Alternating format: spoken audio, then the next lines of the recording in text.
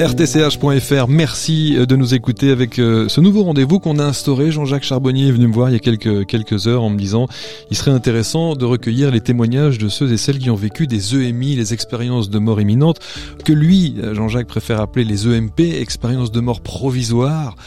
C'est juste une unité de langage, mais en tout cas le résultat est le même. Et dans la présentation de la TCH, Jean-Jacques évoque ce chiffre de 2%. 2%, c'est le nombre de personnes en anesthésie générale qui ont vécu, qui disent avoir vécu une expérience de mort imminente ou provisoire. Malika nous fait le plaisir d'être là. Bonjour Malika. Bonjour. Merci infiniment, chère consoeur.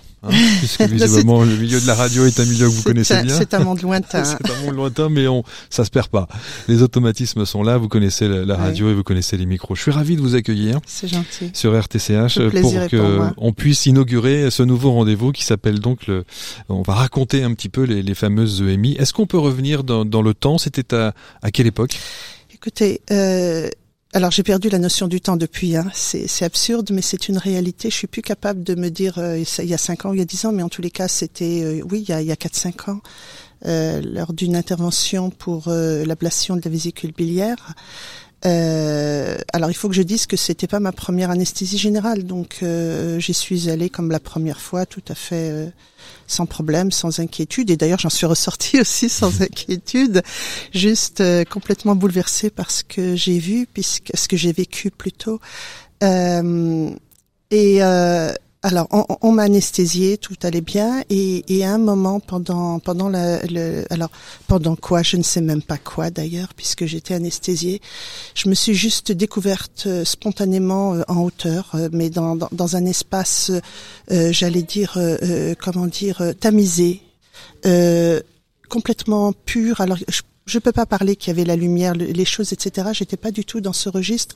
J'avais presque l'impression d'être comme dans une salle d'attente en hauteur, avec cette lumière tamisée, et tout d'un coup, la première émotion que j'ai eue, c'est qu'est-ce que je suis bien, qu'est-ce que je me sens bien. C'est la première fois de ma vie que je me sens aussi bien.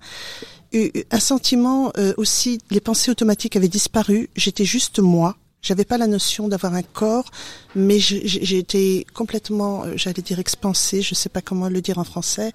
Et en même temps, j'aperçois une dame châtain, cinquantaine, soixantaine sur ma gauche, qui elle était un peu comme les statues du musée Grévin. Mmh.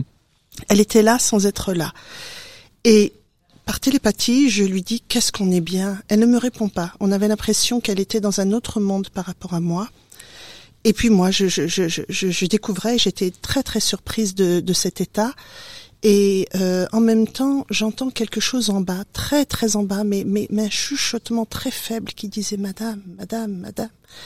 Et en télépathie, je dis à cette dame qui était sur ma gauche, Madame, je crois qu'on vous appelle en bas. Mais tout ça me semblait tout à fait naturel. Oui, c'est ça. On n'a pas le sentiment qu'il y a une appréhension particulière. Vous ne vous posez même pas la question de savoir qu'est-ce que je fais là et comment se fait-il que je suis dans cet état-là. Non, j'appréciais simplement le fait d'être dans cet état et dans cette plénitude. Je sais pas quel est le mot.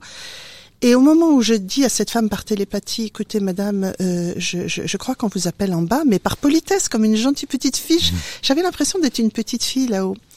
Et un être derrière moi, mais d'une bienveillance et d'un amour, mais c'est pas imaginable, dont j'avais une confiance totale et absolue, me dit par télépathie, mais sans que je le voie, je le percevais comme masculin, mais je serais même pas capable de vous dire si c'était masculin ou féminin, et me dit non, ça n'est pas elle qu'on demande, c'est toi. Et donc, par télépathie. Et moi, tout ça me semblait normal, c'est absurde, c'était normal, donc comme une petite fille, je m'exécute et je descends, vous savez, comme les pompiers quand on les voit dans les films qui descendent le long d'une barre, voilà. Et je descends dans une rampe virtuelle, comme un aspirateur, si j'ose dire, mais sans m'aspirer, quoi. Je plonge littéralement, c'était naturel pour moi. Et je descends dans ce tunnel qui n'est pas physiquement limité, qui n'est pas effrayant, à une vitesse, mais vous ne pouvez pas imaginer, mais une vitesse incroyable, tellement que je rentre dans mon corps par la tête, les pieds en premier, et je m'écrase littéralement dans mon corps. Et en même temps que je m'écrase, je sens des douleurs qui se réveillent violemment, et je m'écrase tellement que je me plie violemment dans la salle de réveil. Je me réveille, je m'assois. Physiquement par la vitesse de la chute. Et du coup, la dame qui était dans la salle de réveil, je ne sais pas si c'est un anesthésiste ou une infirmière, enfin, en tous les cas, cette femme a été tellement effrayée de me voir là, endormie, allongée, ou peut-être même parce que comme je fais des apnées du sommeil, est-ce qu'au moment où elle est venue me réveiller, c'était parce que j'étais en apnée. Elle est tellement effrayée, mais je la vois blême et arriver avec une piqûre comme dans un film d'horreur pour me balancer une piqûre de morphine. Pour vous calmer. Oui. Et moi j'avais envie de lui dire, mais madame, ne me piquez pas, tout va bien, je viens juste de m'écraser à l'intérieur de mon corps. Beaucoup parlent de ce fameux retour lorsqu'ils vivent ces expériences de mort imminente, avec un retour dit assez douloureux, oui. où on dit rentrer dans son corps d'une manière un peu, un corps étriqué comme ça. C'est terrible. Pas... Je donne gentiment l'image de la chaussure de Cendrillon, mais imaginez ça au niveau du corps entier. C'est-à-dire que tout d'un coup, c'est comme si finalement les dimensions n'étaient pas les mêmes. Le corps est extrêmement étroit et puis tout d'un coup les douleurs également de l'intervention, les douleurs du corps vivant en fait se réveillent. Alors que quand vous êtes là-haut, en fait, vous n'avez pas du tout de douleur. Et en même temps qu'elle me piquait, etc., moi, je me foutais éperdument de ce corps ou de ce qui se passait. J'étais en train de me dire, mais qu'est-ce qui vient de t'arriver? Parce qu'en fait, vous savez, vous n'avez peut-être pas connu l'époque de la télé en noir et blanc, mais en fait, pour moi qui l'ai connue, c'est comme si j'étais passée en fait de la télé couleur à la télé noir et blanc. Et la télé couleur était là-bas. Et donc, au niveau des sens, au niveau des émotions, au niveau des ressentis, tout était en couleur. Et puis, je descendais dans ce monde en noir et blanc où il manquait beaucoup de dimensions, quoi, en fait. Et je n'avais qu'une envie, c'était d'y retourner tellement j'étais bien. Ce que je veux dire également, c'était que là-haut, en fait, je n'avais pas le sentiment d'avoir un corps, un mari, un enfant, une famille, etc. J'étais juste moi. Tous ces soucis de ce bas monde, en fait, matériel. Je vais l'appeler. Tout à fait. Et je m'en foutais complètement. Ça n'existait même pas. Je ne les avais même pas dans mes pensées. Ce qui fait que quand je suis revenue en bas, j'ai presque culpabilisé en me disant, quand même, t'aurais pu penser à eux. On parle souvent de cette notion de temps qui n'existe pas. Vous l'avez évoqué notamment juste avant vos propos. Est-ce que vous avez quand même le sentiment que cette expérience de mort imminente, est-ce elle vous a paru longue, extrêmement courte? Non. Alors j'ai un repère en plus parce que en fait, j'ai attendu l'intervention et donc on m'a prise en bloc vers 11h. Et quand je me suis réveillée, la première chose que j'ai vue, parce que j'ai ouvert les yeux et je l'avais en face de moi, c'est l'horloge dans la salle de réveil, et je me suis réveillée vers 16h, 16h30. Moi, le sentiment que j'ai eu, mais c'est même pas ça se compte en secondes, ce que j'ai vécu. Le sentiment que j'ai, alors que sur ce monde terrestre, ça a duré 4 heures, 5 heures. Je ne sais pas, par contre, si ce que j'ai vécu a duré ce temps. Au niveau des deux échelles temps, moi le ressenti que j'ai, c'est que y a un écart tel que je n'arrive pas à me l'expliquer. Je me pose encore beaucoup de questions, vous voyez, ça fait quand même 4-5 ans derrière, et je suis encore dans l'intrigue, je suis encore en train de me dire, est-ce que j'ai rêvé? Est-ce que je suis devenue folle? Avant de vivre cette expérience, est-ce que vous aviez connaissance de ce phénomène des EMI bien sûr. ou des EMP? Vous savez, j'ai 60 ans, donc moi j'ai connu le professeur américain Raymond Moody, c'est ça? Raymond Moody et Ben Alexander. Oui, et alors tous les moi autres. j'ai connu Moody quand il est apparu dans les années 70, j'avais lu son livre, mais c'est parce que j'étais passionnée de science-fiction, donc en fait pour moi, je l'ai lu comme je lisais un livre de science-fiction, pas du tout forcément pour croire ou ne pas croire. Jusqu'à ce qu'on vive l'expérience. Voilà, et quand bien même ce sujet m'intéressait, parce que il avait ce côté un peu pittoresque, le vivre et le savoir, c'est deux choses différentes. Comment est-ce que vous avez justement vécu après cette expérience? Je suis différente, c'est fini. Moi, je n'ai plus peur de la mort, alors que j'étais comme tout être humain. J'avais beaucoup peur de la mort avant. J'avais peur de la maladie également, de la mort de mes proches, de leur maladie, etc. Aujourd'hui, quand on m'apprend le décès de quelqu'un, je n'arrive plus à intégrer autre chose que c'est un passage. Cette personne est bien. Et alors, ce qui est fou, c'est que je me vois souvent maintenant porte-parole des défunts. C'est complètement fou parce que c'est plus fort que moi. Je ne sais pas d'où ça me vient, mais quand quelqu'un m'exprime la perte d'un proche ou la souffrance d'un proche, je vais jusqu'à lui dire des choses à la place de la personne. Et alors à chaque fois j'essaye de me freiner parce que je me dis ils vont me prendre pour une dingue, une mythomane, etc. Mais c'est plus fort. Je sais que par exemple, j'ai perdu mon beau-père il y a 3-4 ans et la famille de mon mari sur Facebook, ils se sont partagés des choses par rapport à l'anniversaire de son décès. Et j'ai pris le téléphone de mon mari et j'ai écrit sur Facebook à sa place en disant mais il est très bien, il est fier. Enfin voilà, j'avais un message pour eux. Ce qui passe, ça passe ou pas? Je sais pas, j'ai pas eu de feedback. Quand je le fais de vive voix face à des gens, les gens sont surpris. Ils me regardent un peu blême en disant parce que ça les touche quand même. Ça les touche parce qu'en général cette réplique qui me vient mais viscéralement, c'est pas moi hein. Quand elle me vient, en général, c'est comme un message en fait pour eux, et je suis un peu le porte-bagages du message. Et en même temps, je suis en déphasage avec ce message parce que c'est pas ma personnalité. Je suis informaticienne, cartésienne, etc. Et là, je me trouve vecteur de quelque chose qui me dépasse un petit peu. Est-ce que vous parlez de médiumnité ? Je ne sais pas si c'est ça. Je ne sais pas parce que je me suis rendu compte que je suis revenue avec une espèce de logique absolue. Il y a des choses maintenant pour moi, c'est logique et puis je suis pas surprise. Et donc du coup, j'ai presque l'impression que mes phrases, quand elles interviennent dans ce cas-là, ce sont des phrases de logique. Moi, je les vis comme de la logique. Je ne sais pas comment les gens les perçoivent. Moi, logiquement, c'est presque de la psychologie absolue. Quelqu'un m'exprime et puis j'ai envie de lui dire ça parce qu'il faut que je lui dise. Et en général, ce sont toujours des choses positives. En tout cas, ça a changé votre vie. Ah oui, complètement. J'ai changé mon travail. Je travaillais à l'international, dans des multinationales toute ma carrière et tout. Puis là, tout d'un coup, non, stop. J'ai repriorisé les choses. Un facteur aussi qui est absurde, c'est que je fais alors, je suis quelqu'un dans l'empathie déjà naturellement, mais là, je fais extrêmement attention de pas blesser les gens, de pas leur faire du mal, parce que j'ai presque l'impression que à un moment, il va falloir que je rende des comptes. Ça, c'est peut-être la petite fille qui est là-haut. Quand vous dites que vous priorisez les choses, oui. Quelles sont-elles ? Vos priorités aujourd'hui? Mes priorités, c'est de m'occuper des gens autour de moi, de leur faciliter la vie, de m'occuper de moi aussi, parce que quand on est dans des milieux professionnels comme ça à l'international, on s'oublie beaucoup, c'est business is first, etc. Alors que là, stop quoi. J'ai donné, maintenant, je reviens à l'essentiel des choses absurdes, par exemple. Pour aller travailler maintenant, je travaille pas très loin de chez moi, vous voyez, j'ai priorisé. Je traverse le bois de Vincennes, mais j'ai envie de m'accrocher à tous les arbres.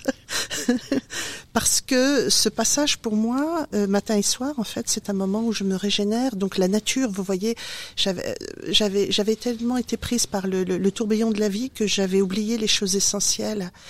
Et moi qui ai grandi petite fille avec des choses essentielles, basiques de la vie, je me rends compte que je me suis perdue en fait dans tout ce monde actif, dans cette société de consommation, etc. Et finalement, j'ai peut-être moins besoin d'acheter certaines choses. J'ai moins besoin de plein de choses que le système nous a apportées, en bien ou en mal, peu importe. En fait, c'est sans doute l'entourage qui vit les choses un petit peu plus difficilement. C'est-à-dire que la transformation quasi du jour au lendemain a dû être difficile à admettre pour ceux et celles qui vous entourent. Disons que ça dépend de qui, parce que c'est très difficile de partager ce sujet. Quand je me suis réveillée, par exemple, j'en ai parlé au chirurgien et j'ai eu l'impression d'avoir un amnésique en face de moi. Il m'a même pas répondu sur cette expérience. Il m'a même pas répondu. Il est passé à autre chose. J'en ai parlé à mon médecin généraliste, pourtant, parce que j'avais besoin d'en parler. J'avais besoin d'avoir un miroir, en fait, et d'être sûre que j'étais pas dans la planète des étoiles, machin. Et en fait, je me suis rendu compte que le monde médical ne réagit pas du tout et n'est même pas structuré pour accueillir ce type de témoignage.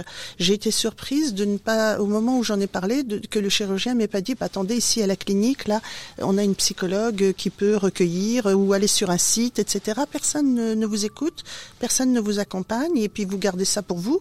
Et même au niveau familial, en fait, et pourtant moi je suis d'une culture méditerranéenne et dans ces cultures africaines, méditerranéennes, asiatiques aussi d'ailleurs, je crois, on est beaucoup plus ouvert ouvert à l'invisible. Ils appellent ça l'invisible.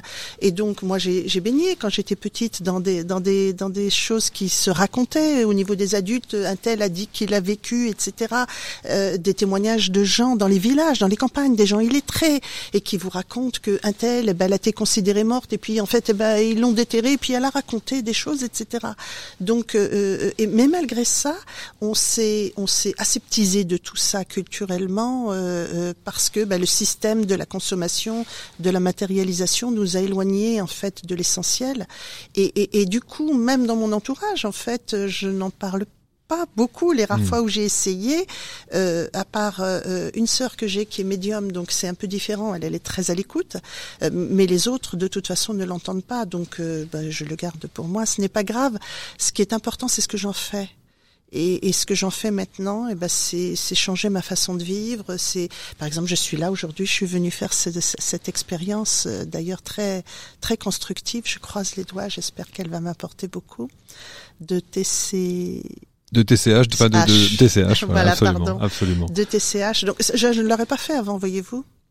Et là, j'ai pris une journée de congé, je me suis préparée, j'ai pris 2 heures d'embouteillage pour arriver, et je suis venue, et j'en suis très contente. Et voilà, donc tout ça, ce sont des choses qui ont changé dans ma vie. Pour terminer, Malika, est-ce que vous vous sentez, j'allais dire presque investie? Non, je me sens toute petite, toute rikiki, toute minuscule en fait. Et c'est même le contraire parce que quand on travaille dans des grosses entreprises, je vous donnerai pas son nom à l'époque, mais c'est le Big Brother numéro 1 international américain. Cette entreprise en fait que vous avez l'impression d'être au centre du monde parce que dès que vous arrivez et que vous dites je travaille pour un tel, les tapis rouges s'ouvrent, ah bon ils embauchent, etc. Donc ça développe quand même. Vous êtes dans une autre planète et en fait non, au contraire. Maintenant j'ai tendance au contraire à m'effacer, à rester dans mon petit bonheur, dans mon petit coin, dans mon petit chemin, à faire attention à ce que je fais, à essayer de soutenir, d'aider, mais pas plus qu'avant parce que j'ai toujours été dans l'empathie. Mais avec un besoin d'en parler quand même. Avec un besoin d'en parler, oui, mais en fait, comme j'ai vu que personne n'écoute, c'est réglé. J'en parle avec des gens comme vous qui savent écouter et qui sont aware, comme dirait notre ami. Mais j'ai appris aussi à ne plus en parler là où je sais que ça va être porté en dérision, ça interprété. Oui, voilà, puis on va vous coller une étiquette, etc. J'ai passé l'âge, quoi. C'est bon, c'est pas la peine. Et puis je me dis aussi que chacun a son chemin aussi. Moi, la vie m'a bousculée avec cet événement et puis du coup, je me pose encore des questions aujourd'hui, plusieurs années après. Je me dis, la personne, elle est pas arrivée au bon miles. Une dernière question, Malika, avant de vous laisser. Est-ce que vous considérez avoir eu de la chance, d'abord de vivre cette expérience et ensuite d'en récolter les fruits, si je puis dire? Oui, je crois que j'aurais aimé l'avoir beaucoup plus tôt dans ma vie, parce qu'il y a plein de choses plein de chemins que je n'aurais pas pris. Et je serais allée beaucoup plus à l'essentiel et je me serais pas laissée, j'allais dire embarquer parce que le mot piégeur a été fort. Je me serais pas laissée embarquer dans le système dans lequel on vit aujourd'hui et je serais restée peut-être dans quelque chose de plus basique. Et aujourd'hui, oui, j'ai eu de la chance, mais en même temps, je me pose tout le temps la question pourquoi moi, pourquoi quel message, qu'est-ce que je dois en faire de ça en fait? Parce que c'est pas tout d'avoir vécu ça, mais qu'est-ce qu'on en fait une fois qu'on l'a vécu? Dire aux gens, la mort, vous allez voir, c'est merveilleux, ça passe pas. Moi, la seule chose que je retiens quand même, c'est une chanson de Brel qui disait mourir la belle affaire, mais vieillir. Et en fait, il avait totalement raison, notre ami Brel. C'est la souffrance de ce bas monde, de ce vieillissement, de cette dégénérescence qui est compliquée à vivre. Mourir, c'est une fraction de seconde. Et puis, de l'autre côté, comme c'est merveilleux, il n'y a pas photo, quoi. Merci infiniment, Malika. Merci beaucoup de m'avoir accueilli. Avec plaisir. Au revoir.